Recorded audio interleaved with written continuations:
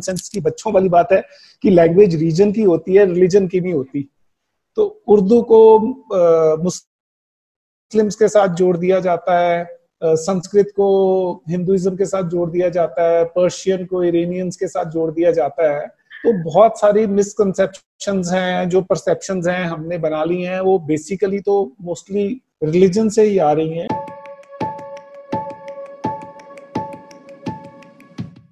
Hey guys, welcome back to another episode.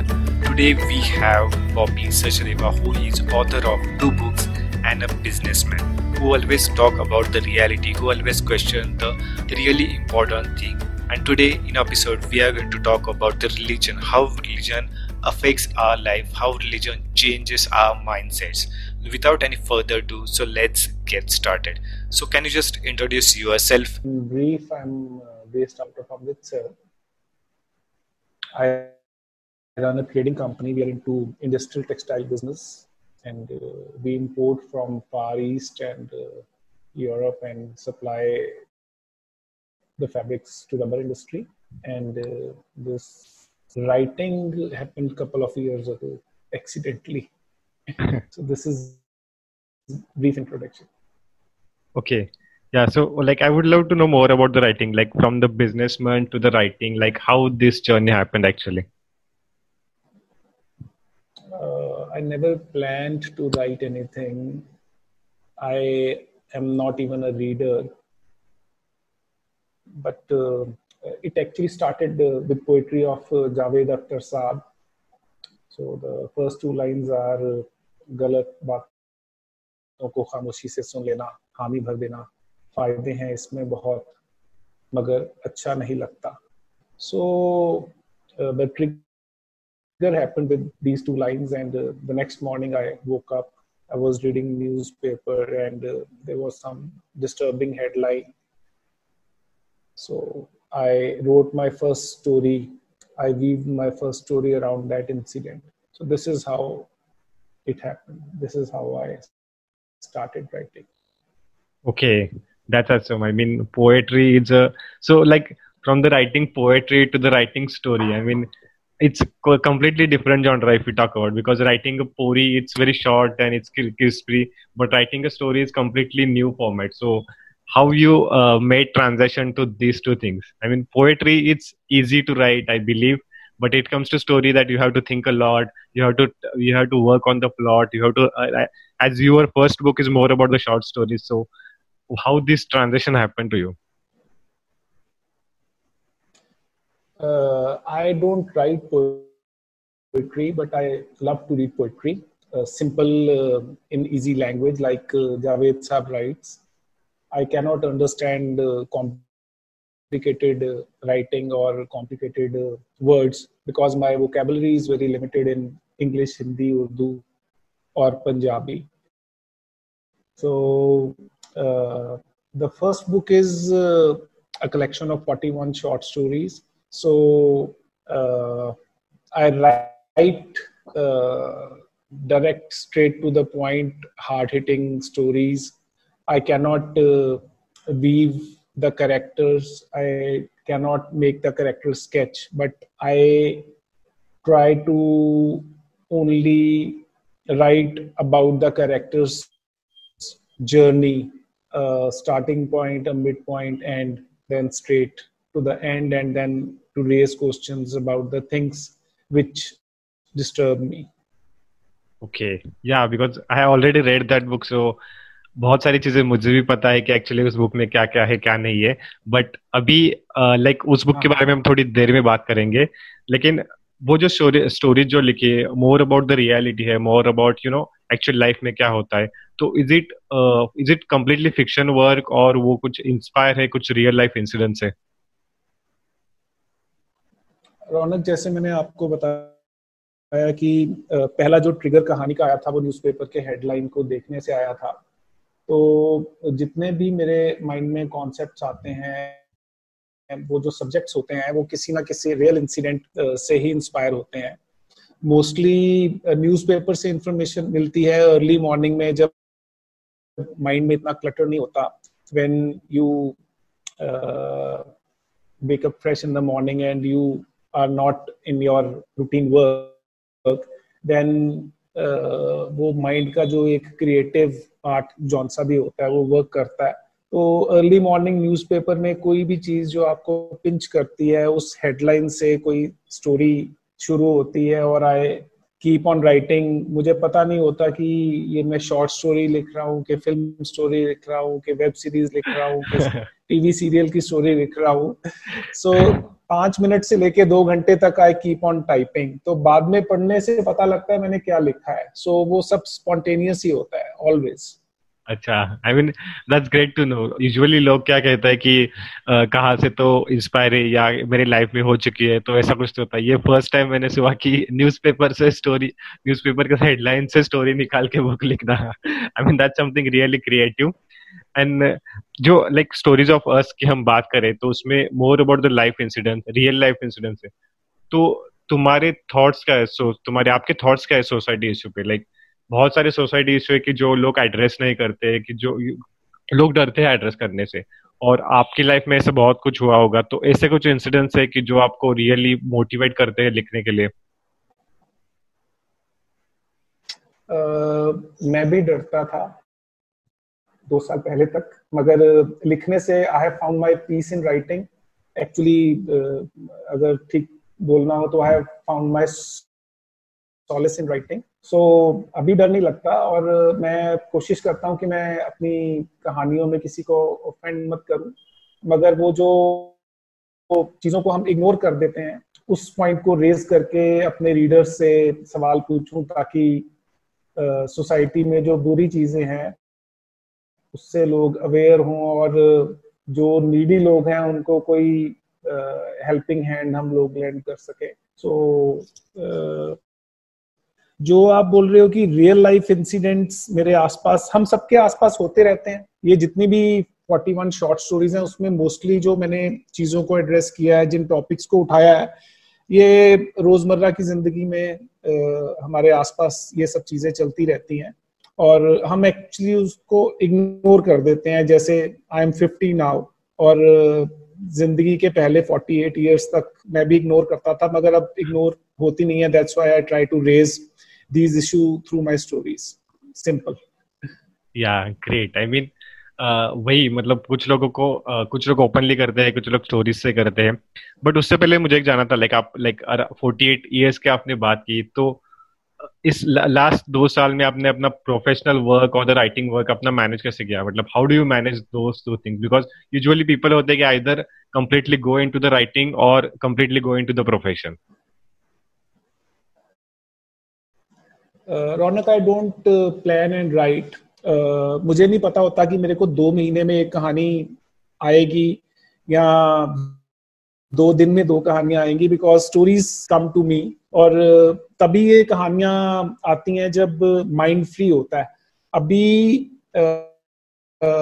Last 3 महीने में मैं एक वर्ड भी नहीं लिख पाया, बिकॉज ये जो माइग्रेंट लेबर का इशू चल रहा है, जो मास माइग्रेशन, रिवर्स माइग्रेशन चल रही है, और जो कोविड-19 के चलते ये अंडर प्रिविलेज्ड लोगों को प्रॉब्लम हो रही है, उसकी वजह से मेरा थोड़ा सा माइंड डिस्टर्ब है. तो मेरा कुछ क्रिएटिव की तरफ ध्यान गया नहीं है, मगर writings only happen early mornings.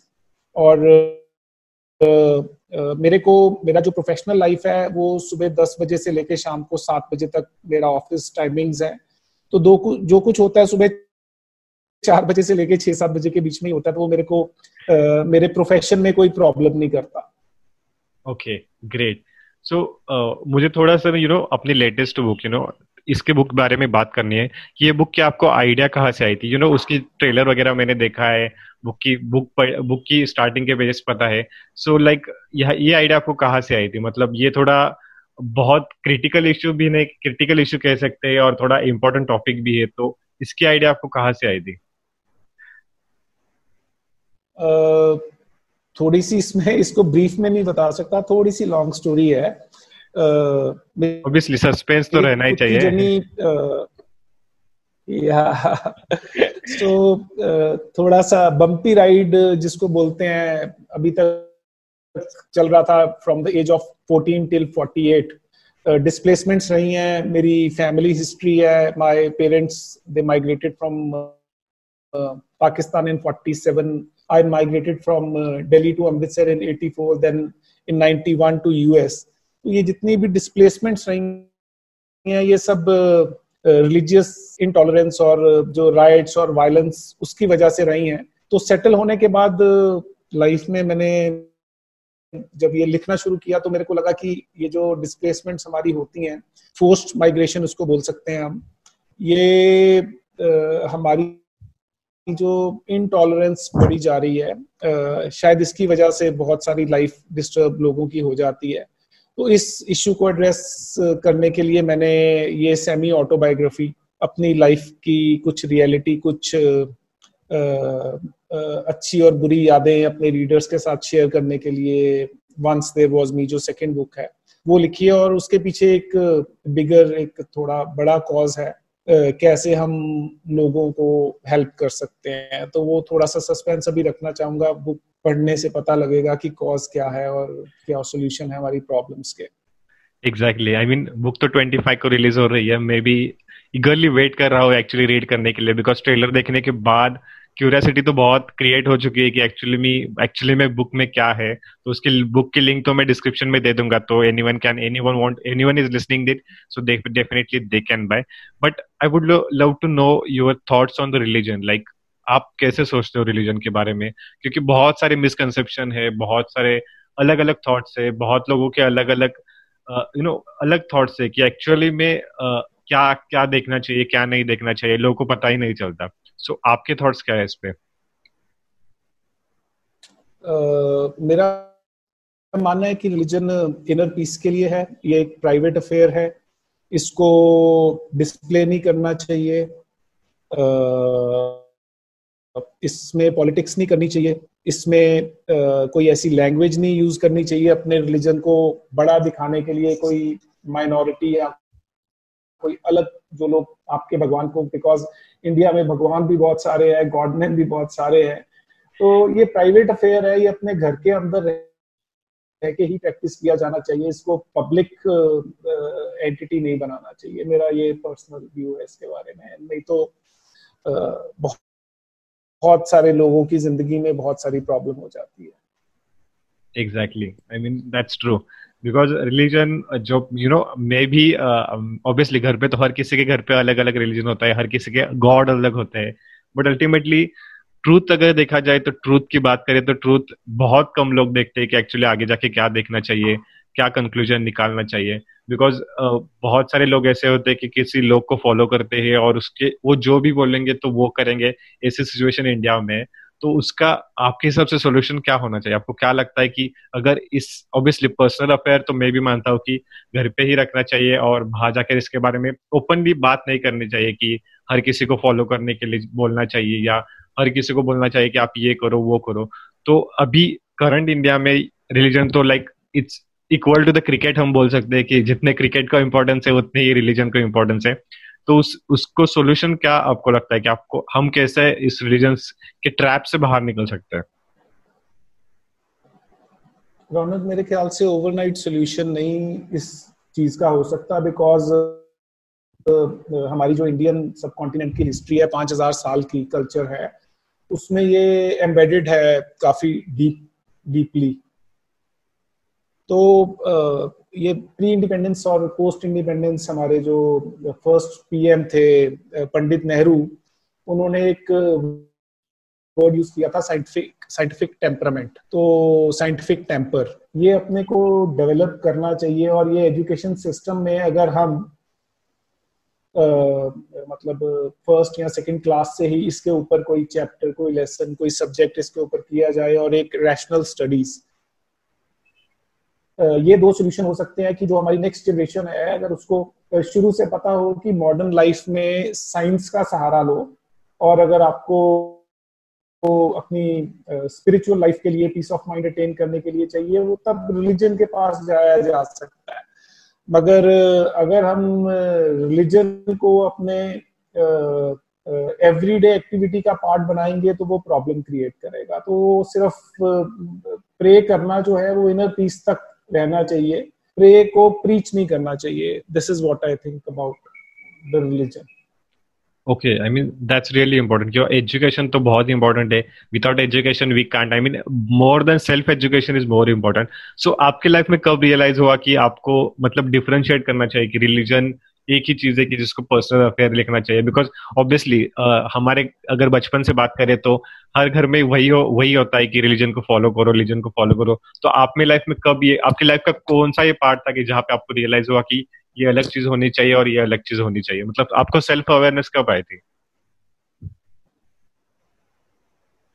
I turned into a fanatic at the age of 15. Until the age of 19 or 20, I remained a fanatic. और रिलीजन के डीप अंदर जाके मुझे ये फील हुआ कि ये डिवाइडिंग फोर्स है. अगर हम इसको डिस्प्ले करते हैं और अगर हम इसको प्रीच करते हैं लोगों को कि आप इसको फॉलो करिए, क्योंकि अगर हमारी जो प्रीचिंग है वो किसी एक के काम आएगी मगर किसी दूसरे को हर्ट करेगी. तो then I slowly started coming out of it. और by the time I turn 24 I was completely out of it. But वो बीच वाले जो 24 साल से 48 ईयर्स तक का जो मेरा जर्नी था वो सारा अपने आप को वापस एस्टेब्लिश करने में लग गया. तो वो एक साइलेंट फेज था, मैं इसके बारे में बात नहीं कर सका. मगर एट द एज ऑफ 48 जब सब कुछ सेटल हो गया तो then I thought that I should talk about it. इसीलिए मैं ये अपनी जर्नी जो मेरी सेकंड बुक में है वो लोगों के साथ शेयर करने के लिए उसको एक बुक का फॉर्म दिया. Okay, great. सो या ऑब्वियसली बुक एक फॉर्म है कि जो बहुत लोगों के मिसकंसेप्शन क्लियर कर सकती है. आपके फ्यूचर प्लान्स क्या है? आपको क्या लगता है कि और क्या क्या चीजें हो सकती है कि जिससे हम ये नॉट ओनली रिलीजन, वैसे तो बहुत सारे टॉपिक है जिसके बारे में हमें बात करने लग जाएगा तो बहुत टाइम लगेगा, लेकिन और कोई प्लान है कि जिसके नॉट ओनली बुक बट और कोई सॉल्यूशन है कि जो ऑब्वियसली एजुकेशन सेक्टर एक सॉल्यूशन हुआ, बुक है कि जो आप मिसकंसेप्शन क्लियर कर सकते हैं, और आपके फ्यूचर प्लान्स क्या है इसके रिगार्डिंग?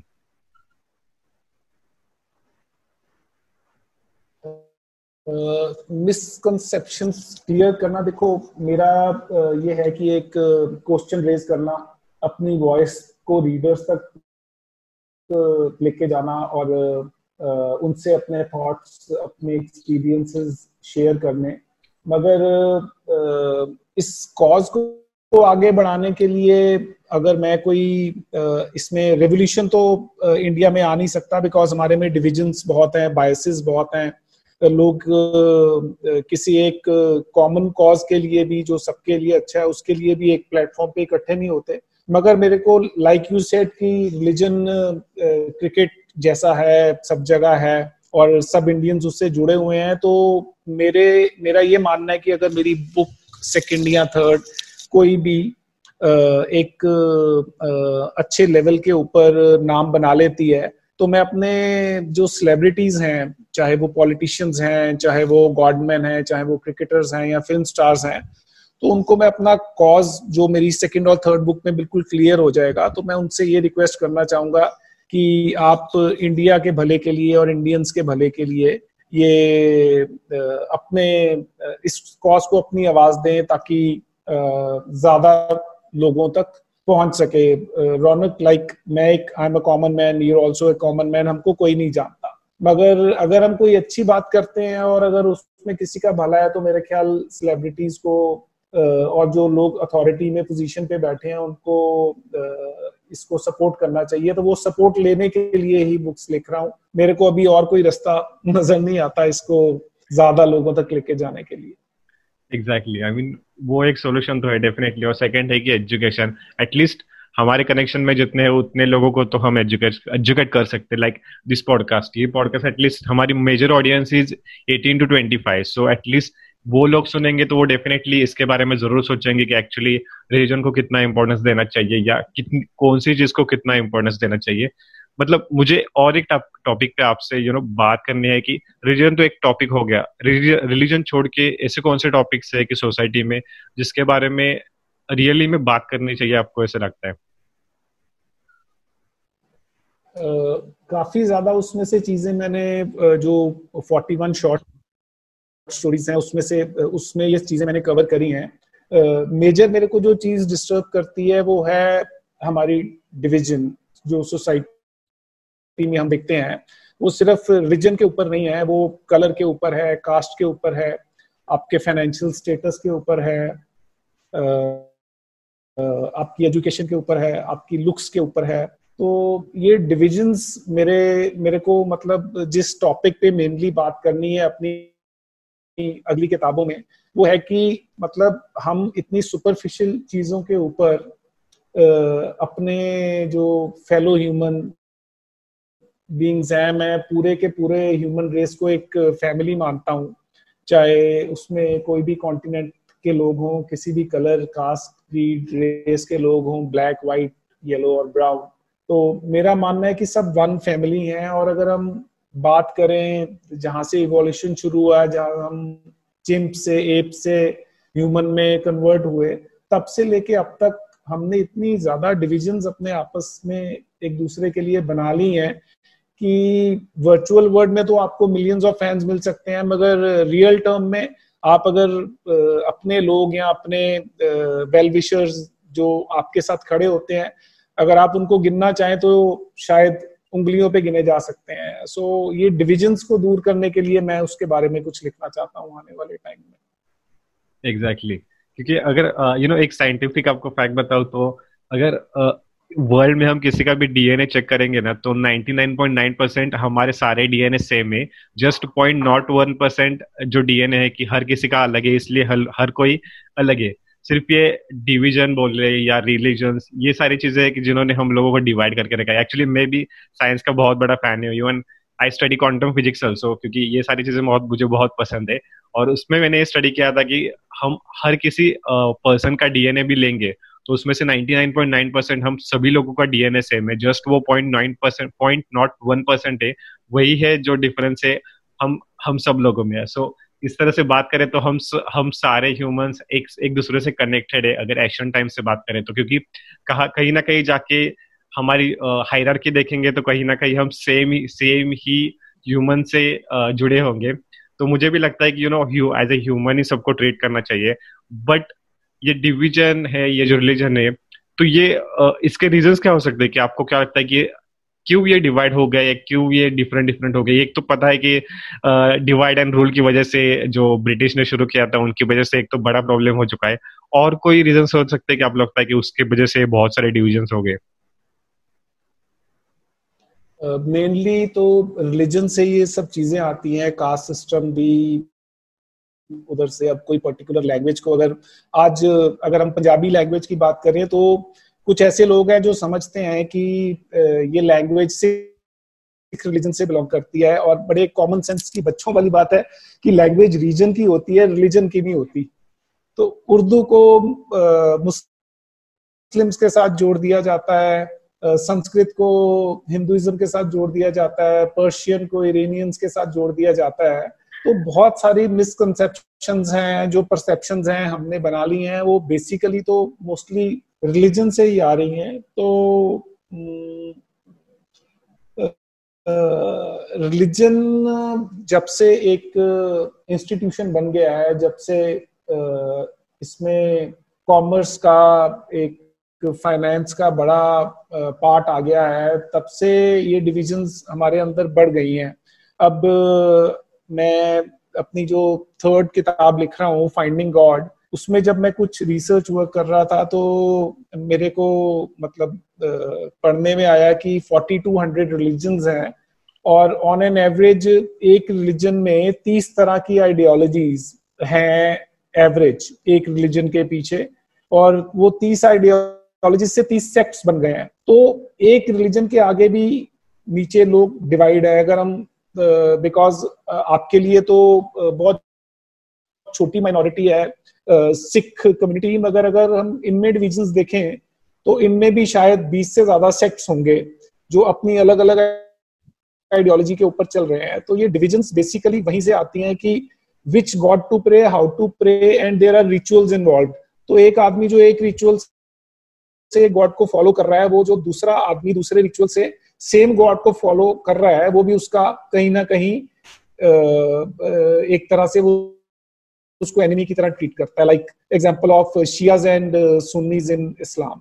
सो रूट कॉज तो मेरे को रिलीजन ही लगता है.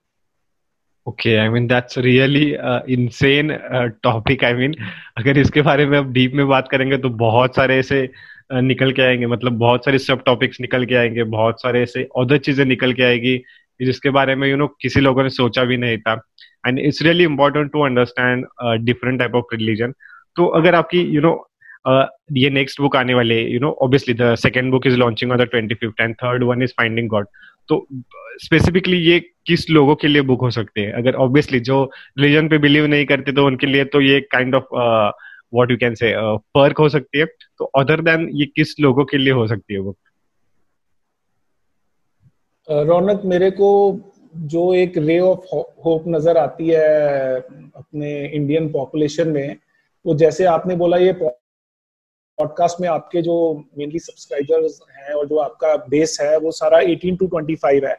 तो मैं तो यूथ को ही अपील कर सकता हूँ, बिकॉज अभी उनके फाउंडेशन ईयर्स हैं, अभी उनकी परसेप्शंस चेंज हो सकती हैं, अभी वो अपने आप को मोल्ड कर सकते हैं, और ये कैपेसिटी हमारे ग्रुप में नहीं है. बिकॉज अगर मैं आज अपने फ्रेंड सर्कल में, सोशल सर्कल में, अपने बिजनेस सर्कल में, फैमिली सर्कल में अपने एज ग्रुप वालों लोगों से बात करूं और उनकी किसी माइंडसेट को चेंज करने की कोशिश करूं, तो मेरे को वो बहुत डिफिकल्ट टास्क लगता है. मगर अगर हम यूथ की बात करें, मैं अपने बच्चों की बात करूं, अपने कजन्स से, अपने फ्रेंड्स के बच्चों की बात करूं, तो वो बात सुनते हैं और उसको एनालाइज करते हैं, उनका एक रैशनल व्यू भी होता है उसके बारे में. तो मैं सोचता हूं youth is my target audience. Right, exactly. So like before we end the podcast, I would love to know more about what are the changes you would love to see from your perspective in the society. India में contrast बहुत ज्यादा है अमीर और गरीब का. एक आदमी 100 रुपया रोज कमाने के लिए दिन भर मेहनत कर रहा है और एक आदमी को 1 करोड़ रुपया रोज का आ रहा है. वो 1 करोड़ वाला 100 वाले की हेल्प करने के लिए कुछ नहीं कर रहा. तो मैं बेसिकली तो बहुत इंस्पायर हूँ ये मिलिंडा गेट्स और बिल गेट्स और जो हमारे अमेरिकन टाइकून्स हैं और कुछ यूरोप वाले हैं जो हम लोगों की, आई मीन साउथ एशियंस की हेल्प करते हैं और अफ्रीका में हेल्प करते हैं.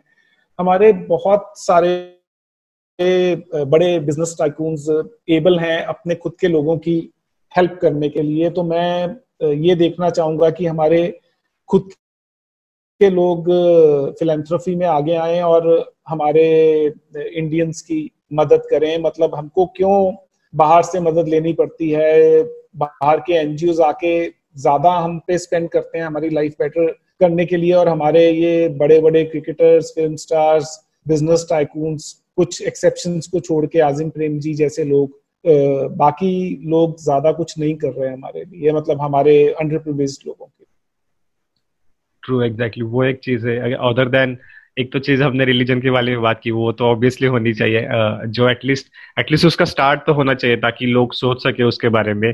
सेकेंड थिंग आपने बोली कास्ट के बारे में कि caste, financial status. Obviously even मैं जब इकोनॉमी स्टडी कर रहा था तो उसमें लिखा था कि अगर इकोनॉमी में money, what we can say, अगर बड़े लोग जो करोड़ कमाते हैं वो इकोनॉमी में मनी पुट नहीं करेंगे तो नीचे लोगों तक मनी कभी आएगा ही नहीं. ये जो थी कि जो मैंने पढ़ी थी, ताकि मैं भी समझ रहा था कि अगर इकोनॉमी में मनी रिवॉल्व ही नहीं होगा तो आगे कुछ बढ़ेगा नहीं. बहुत लोग होते हैं कि सेव करके रखते हैं, बहुत लोग होते हैं कि कहाँ पर तो जमा के रखते हैं, जब टाइम आ गया तब निकालेंगे. I don't think why they do, but this is a really important thing.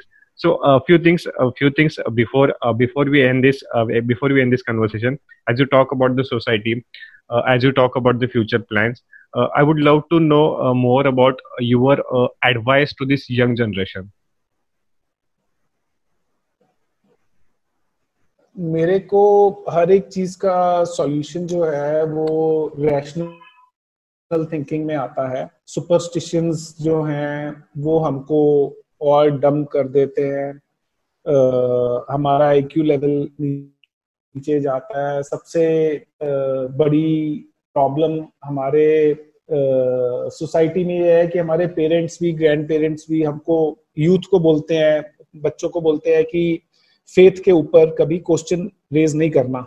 Because उससे उसको ब्लास्फेमी में ले जाते हैं ये लोग। तो मैं अपने जो बच्चे हैं, because my son is now 24, my daughter is now 21, तो अगर हम 18 से 25 साल के लोगों की बात करूं तो मैं उनको मतलब बोलूंगा, जैसे मैंने ह्यूमन फैमिली की बात करी है कि सारी ह्यूमन रेस अगर एक है, तो ये 18 से 25 वाले बच्चे भी मेरे को लगते हैं जैसे मेरे खुद के ही फैमिली का पार्ट है। तो मैं उनको बोलना चाहता हूं कि आप सवाल पूछो, फेथ पे भी पूछो, रिलीजन पे भी पूछो, पॉलिटिशियन से भी पूछो, गॉडमैन से भी पूछो। सवाल पूछोगे जब आपको क्लियर कट आंसर्स नहीं मिलेंगे तो आपको पता लग जाएगा कि ये लोग आपके माइंड के साथ खेल रहे हैं और मैनिपुलेट कर रहे हैं आप सब लोगों को। तो वहां से चीजें क्लियर होनी शुरू हो जाती हैं। बिकॉज जब मैंने सवाल पूछने शुरू किए, मैंने बहुत सारे गवर्नमेंट से, बहुत सारे लोगों से जो रिलीजन में अथॉरिटी रखते हैं सवाल पूछे, मगर आज 8 साल हो गए हैं,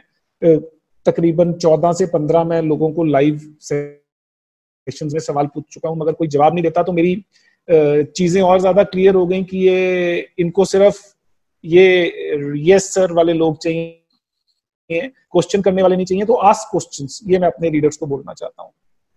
Exactly. I mean, that's really, one of the important topic of this podcast is ask question, because even मैं भी बिलीव करता हूँ कि अगर आपको कुछ चीजें समझ में नहीं आती तो एटलीस्ट आपको क्वेश्चन रेज करने चाहिए। अगर आप ही नहीं पूछोगे तो कोई नहीं पूछेगा।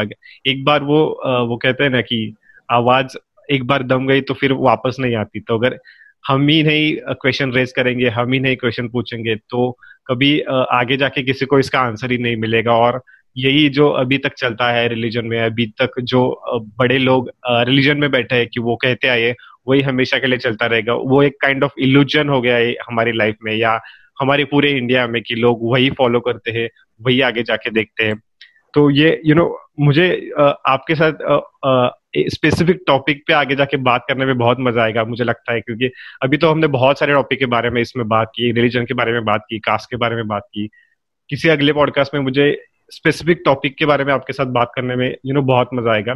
अगर रीडर्स की रिक्वेस्ट होगी तो हम डेफिनेटली वही करेंगे, बिकॉज इसके साथ बहुत सारे क्वेश्चन भी आएंगे मुझे लगता है आफ्टर दिस पॉडकास्ट की। रिलीजन के बारे में क्वेश्चन आएंगे, कास्ट के बारे में क्वेश्चन आएंगे, और आपकी जो आपने जो बहुत सारे क्वेश्चन रेज किए तो उससे तो बहुत सारी चीजें अभी क्लियर हो गई। तो अगर ये कोई पॉडकास्ट सुन रहा है, अभी तक सुन रहा है, तो इस पॉडकास्ट का स्क्रीनशॉट लो और इंस्टाग्राम पे स्टोरीज भी डालो। मैं ऑथर का इंस्टाग्राम आईडी और बुक के डिटेल्स डिस्क्रिप्शन में दे रहा हूँ। जाइए बुक बाय कीजिए। 25 को ये लॉन्च हो रही है और आपको सभी को डेफिनेटली पसंद आएगी, मोर देन पसंद आएगी। आपको बहुत सारे क्वेश्चंस के आंसर मिल जाएंगे। ये ऑटोबायोग्राफी है, सेमी ऑटोबायोग्राफी है कि जहाँ पे रिलीजन के बारे में बात की गई है। और यही सब कुछ था इस पॉडकास्ट के बारे में। अगर आपको कोई क्वेश्चन हो डेफिनेटली ऑथर को या मुझे डीएम कीजिए। हम अगले पॉडकास्ट में आपके सारे क्वेश्चंस के आंसर देने के लिए डेफिनेटली ट्राई करेंगे। That's all for the today's episode. Hope you have enjoyed this podcast. Do let me know what do you think in the comment, or do let me know what do you think in our Instagram DM. I would love to see your thoughts on the religion. I would love to see your thought process, how you think and how you want to change our society by your thinking. So the book is releasing on the 23 of this month, and do buy the book. There is a link in the description. You will get all the link in the description. Do subscribe to this podcast, and I will see you in my next podcast.